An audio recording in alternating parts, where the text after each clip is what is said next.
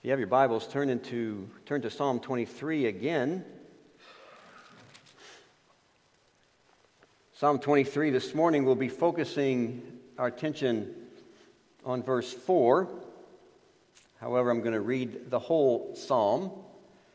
And as I read through Psalm 23, there is a significant shift that takes place in verse 4. See if you can pick up that shift as I read through Psalm 23.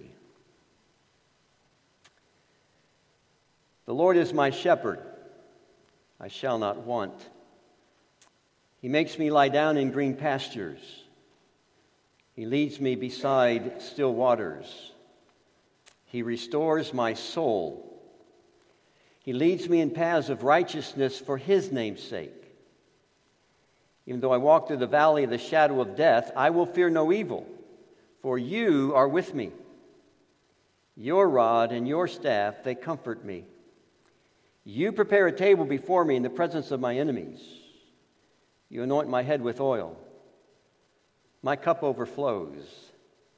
And surely goodness and mercy shall follow me all the days of my life, and I shall dwell in the house of the Lord forever.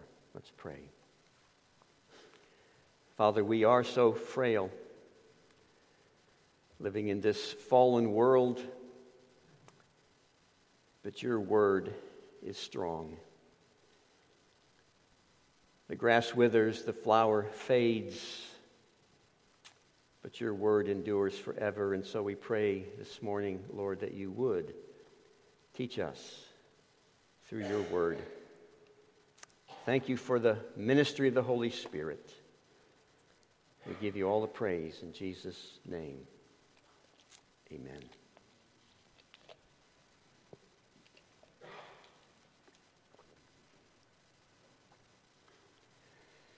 Have you ever known someone who talks a good game, and then you probe a little more and you find out that there's really no substance behind their words? Some people will emphasize important people they say they've known, maybe because their life has intersected with that person at a particular point in their life. Maybe someone was in the same gym once with Michael Jordan. He talks like they were close, and he knew him well. But then you start asking questions, and you find out, well, I said hi to him in passing that one day in the gym. He doesn't really know Michael Jordan. He just knows about Michael Jordan. And there's a danger in growing up in a Christian context of learning to talk a good game about Christianity, about God, even about Jesus Christ. But is there a relationship behind those words? Psalm 23 verse 4 pushes us to get beyond talking about the shepherd, to having a relationship with the shepherd. That's really what Psalm 23 is all about. Even from the beginning, the Lord is my shepherd. It's a personal relationship. And so the question we could ask is, how do you know you have a relationship with this shepherd? There are several things we're going to see in verse 4 that will help us answer this question.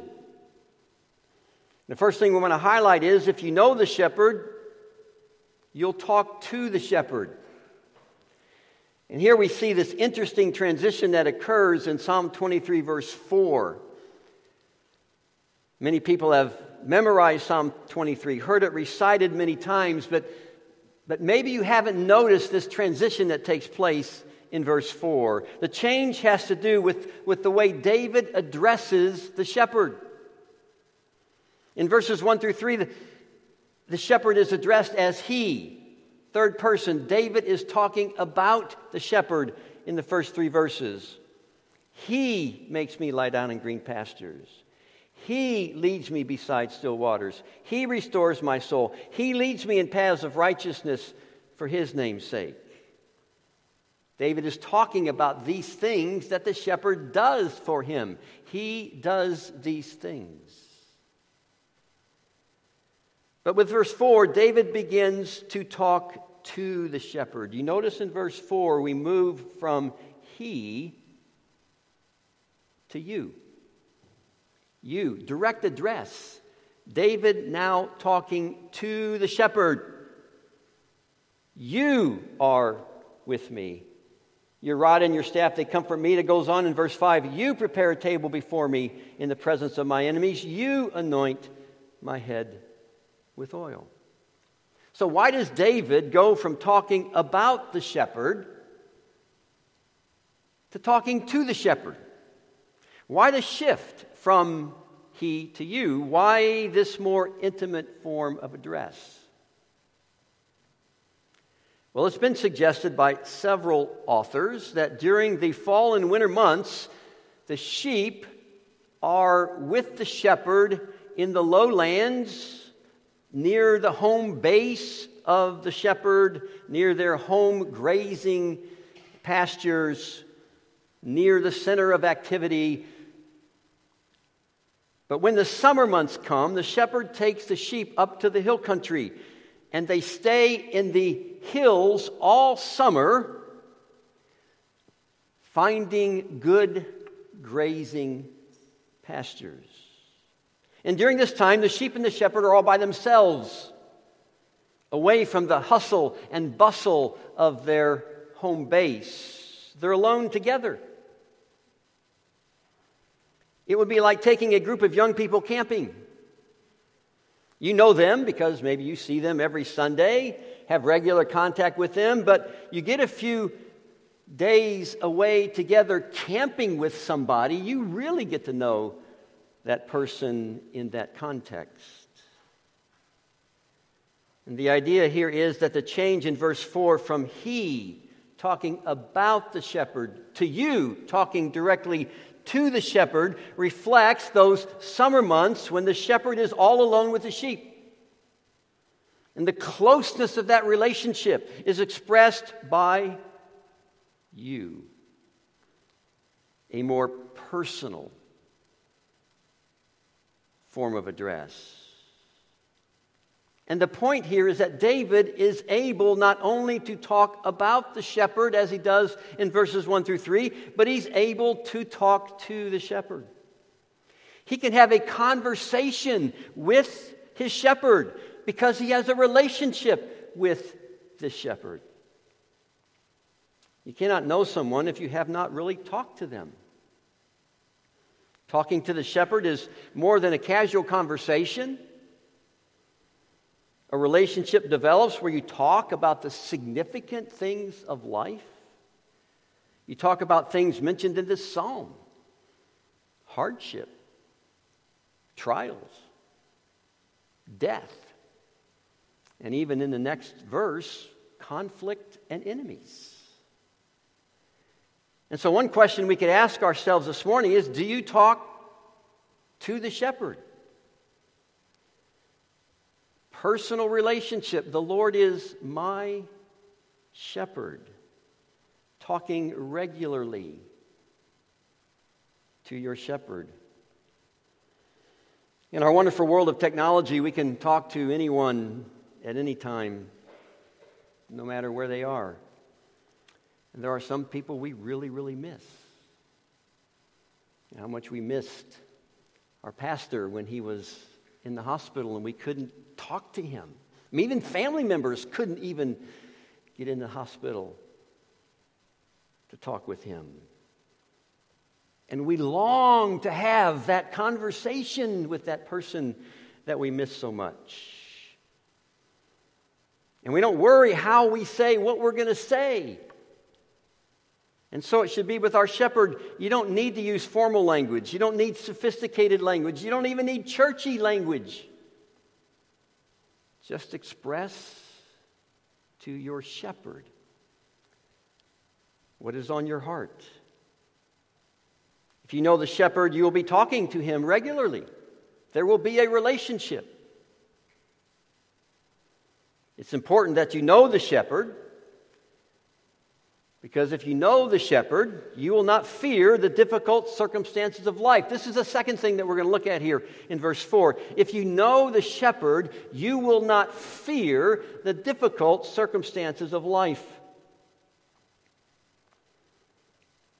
When the shepherd would take the sheep up to the hills for the summer, they must pass through valleys. You don't drive sheep straight up a mountainside or a hillside. It's like when we build a highway. A highway doesn't go straight up the mountain. It follows the valley around until finally it reaches the top. Sheep must pass through the valleys to reach the top. And what kind of valley is it? It's the valley of the shadow of death. This word can mean deep darkness, and the New American Standard Version actually translates this, the valley of deep darkness. The valley is a place of darkness. As a shepherd moves the sheep from the lowlands up to the hills, they pass through dark valley areas that may not have exposure to the sun except for just a few hours during the day. And these dark valleys are not pleasant places for sheep. The dark is the unknown. Sheep are animals that scare easily. They're vulnerable animals. They have no means of protection. They run when danger is near, and in the valley they can't even run because they are confined there in that valley. And so literally the valley of deep darkness can become the valley of death. As the sheep move through the valley, they know that in those shadows of darkness, there's danger. Even death itself. A predator, a snake. All through the valley, the sheep are in constant fear, the fear of darkness, the fear of unknown danger, the fear of death itself. You see, the valley is not a very pleasant place for sheep. What a masterful picture this is, isn't it, of our lives as God's people.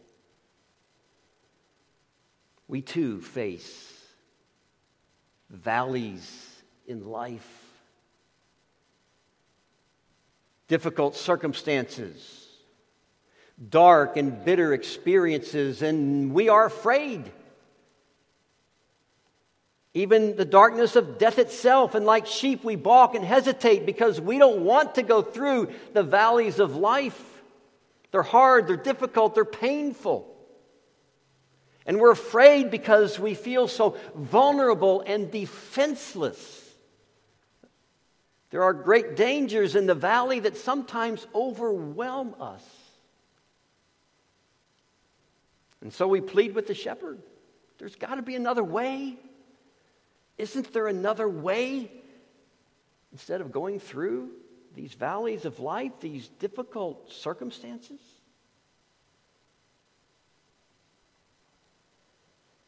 What's amazing is the response of David in Psalm 23. He says, "Even though I walk through the valley of the shadow of death, I will fear no evil." I won't be afraid, David says. No matter what he faces in the valley, whether danger from evil or danger from the calamities of life or even death itself, David says, I will not fear.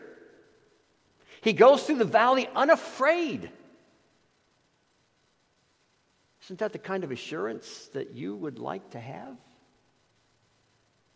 Facing the difficult things that we face, living in this fallen world, it's natural for us to fear the difficult things of life. It's natural for us to fear death itself. Death is a fierce enemy. It has no respecter of persons. But there's something about the shepherd that helps calm the fears of the sheep. There's something about the shepherd that allows us to face the valleys of life without fear. It's one thing. You are with me. It's the presence of the shepherd, and it's only the presence of the shepherd that allows us to face these valleys unafraid. If you know the shepherd of Psalm 23, if you know Jesus Christ, you don't go through the valleys of life alone. Your shepherd walks right beside you. You are with me. With me. He doesn't tell you, well, go ahead, you can make it through that valley, and I'll be up there on the cliffs above, and I'll meet you at the other side. No, it's not what he says. He's right there in the valley with us. It's like the parent who tells the young child, go ahead, you can ride that ride. You're big enough to ride that ride. Don't be afraid of that ride. And I'll be sitting right here on the bench watching you. Nope. Mom or Dad, I want you on the ride, right? Sitting right next to me. We had our 3 daughters close together. And so they were very small at a particular point of life when they were all walking, but still very small. The good thing about that is you get through with diapers and you're done with diapers. But we used to go to Chuck E. Cheese. Had fun at Chuck E. Cheese. And this one particular Chuck E. Cheese, there was this train. It was a small train. It wasn't a big train. Good train for young kids. And that train went around a circle. So we put them on that train. That train started up. And they were having a great time. Laughing and giggling and waving. Halfway around that circle, that train went behind a partition. And all of a sudden, we hear these cries and screams. What was wrong? They no longer knew the presence of their parents. We can be assured of the presence of our shepherd. He goes through the valleys of life with us. He's right there. You are with me. That's why I don't have to be afraid. The presence of the shepherd makes all the difference in the world. So it's important that you know the shepherd, that you have the presence of the shepherd. And if you know the shepherd, you will experience the comfort that comes from the shepherd's presence. He calms our fears. Well, what is it about the shepherd's presence that brings comfort to the sheep? Well, David goes on to say here, your rod and your staff, they comfort me. The rod and the staff brings comfort to the sheep. So what is it about the rod and what is it about the staff of the shepherd that brings great comfort? Well, the staff is that wooden stick you see in a lot of Christmas pictures or plays, that wooden stick with a curved end. And it was a symbol of the patience and the kindness of the shepherd. It had several purposes. It would be used to draw the sheep together, to sort of get them together, if you will. It was used to draw a particular sheep close to the shepherd. It was used to sort of guide the sheep to go in the right way, to gently apply pressure so they'll go in the way that the shepherd wants them to go. The presence of the shepherd is a guiding presence. So whatever valley of life you may be facing at this particular period of your life, The shepherd knows the way through that valley. He'll get you through that valley. In fact, we would not make it through the valleys if it was not for the shepherd. And it reminds me of that song. Haven't sung this song in a long time. The Lord knows the way through the wilderness. All I have to do is follow. Shepherd also carried a rod.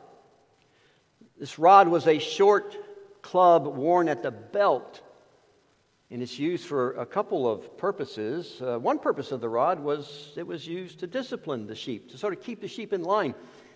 And I'm quoting here again Philip Keller, who was a shepherd himself in Africa, and he's written about that experience in light of Psalm 23. He says, I could never get over how often and with what accuracy the African herders would hurl their rods at a recalcitrant sheep that misbehaved. If a shepherd saw a sheep wandering away on its own or approaching poisonous weeds or getting too close to danger of one sort or another, the rod would go whistling through the air to send the wayward animal scurrying back to the flock. The rod means that the presence of the shepherd is a disciplining presence. Now, we have to be careful with this idea.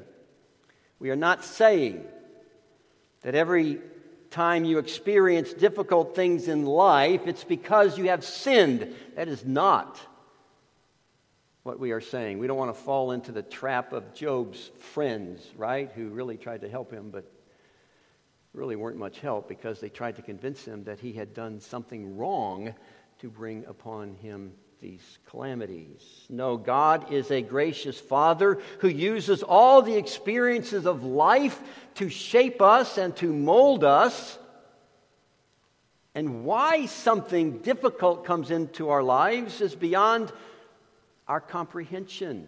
We don't really know why things happen. It's part of those secret things that belong to God, Deuteronomy 29:29. But God is at work through all of these experiences to sanctify us, to help us to grow to be more and more like Jesus Christ. A disciplining presence. You may wonder, how does that bring comfort? Discipline doesn't sound very comforting. Well, discipline is comforting because it reminds us of the shepherd's continuing care for you, for the flock.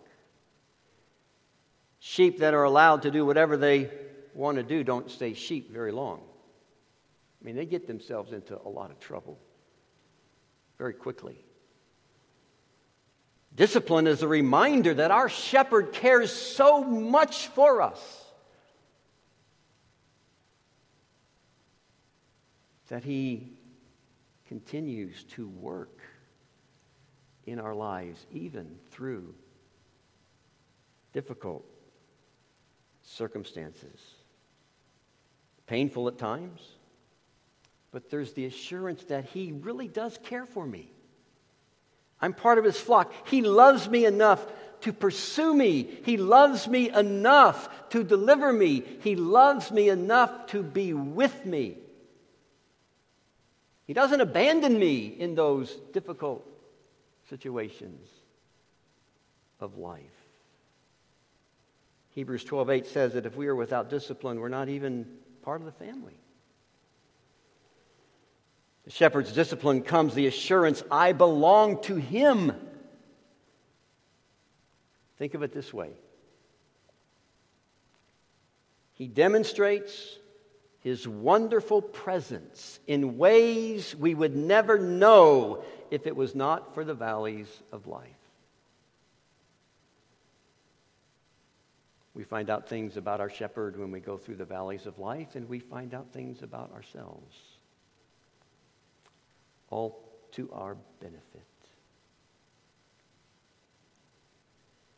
But the rod was also used to protect the flock, to drive off predators, to beat the bush, to scare off snakes, to, in extreme cases, to kill a lion or a bear. And again, Philip Keller tells a time when he was in Kenya photographing elephants, accompanied by a young African shepherd who carried a rod, and they came to the top of a hill. and they knew that there were elephants at the base of that hill, and they wanted in some way to get those elephants out to the open so they could take pictures. And there's a boulder right on the edge of this hill, pretty big boulder. And so they got the idea, there's two of them, that they would put their shoulders up against this boulder and roll that boulder down to the bottom of this hill, and the elephants would then move away from that boulder out into the open, and they could take a picture. Well, they put their shoulders against that boulder, and they, you know how you do in those situations, you try to get that big boulder rocking back and forth, so hopefully you get some momentum, and then it'll roll down the hill. Well, as they were rocking that boulder, underneath that boulder, there was a cobra, coiled and ready to strike. And in a split second, the rod of that shepherd killed that cobra. In an instant, Philip Keller knew the comfort of that rod. The shepherd is the master of keeping away the predators that lurk in the shadows of the valley. If you know this shepherd, you have his guiding presence, you have his disciplining presence, you have his protecting presence. You can face the valleys of life without fear because he is with you. And so, do you know the shepherd? The Lord is my shepherd. Jesus in John 10 identifies himself as the good shepherd who lays down his life for the sheep. And if you know Jesus Christ as your shepherd, you have the assurance of his presence with you. Sometimes people have the mistaken notion that Christians should never go through valleys. We may not enjoy going through the valleys of life. We may not want to go through the valleys of life, but we live in a fallen world, and we are going to face difficult valleys in life. In fact, sometimes to reach higher ground, we must go through these valleys. There's no other way to get there.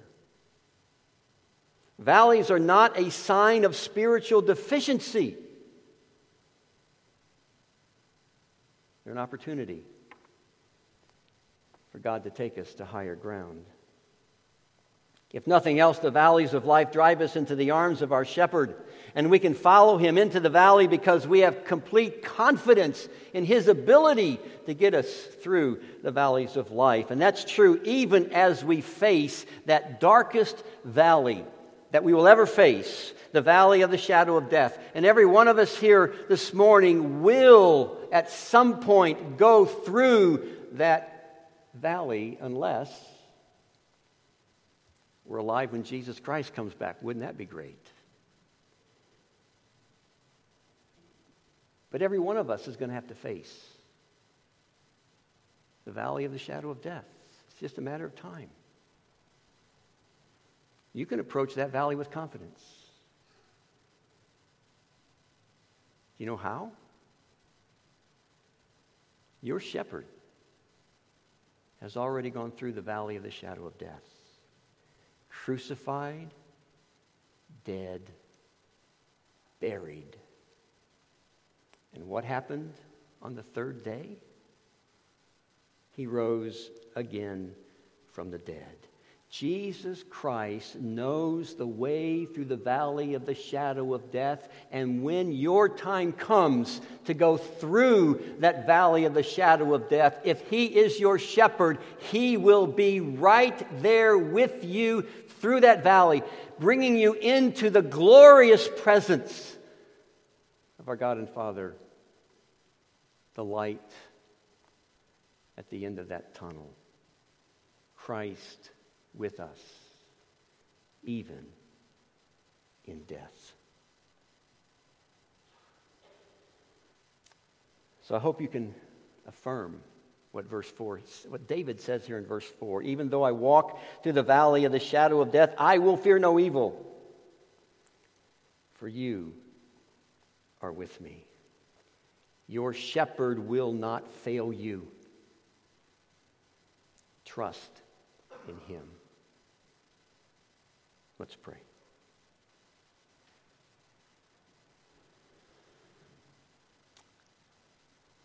Father, we thank you for a high priest like Jesus Christ who understands what it's like to live in this fallen world, who understands what it's like to face the difficult trials of this life, who even went through death itself for us. We would have no hope without Jesus Christ, our shepherd.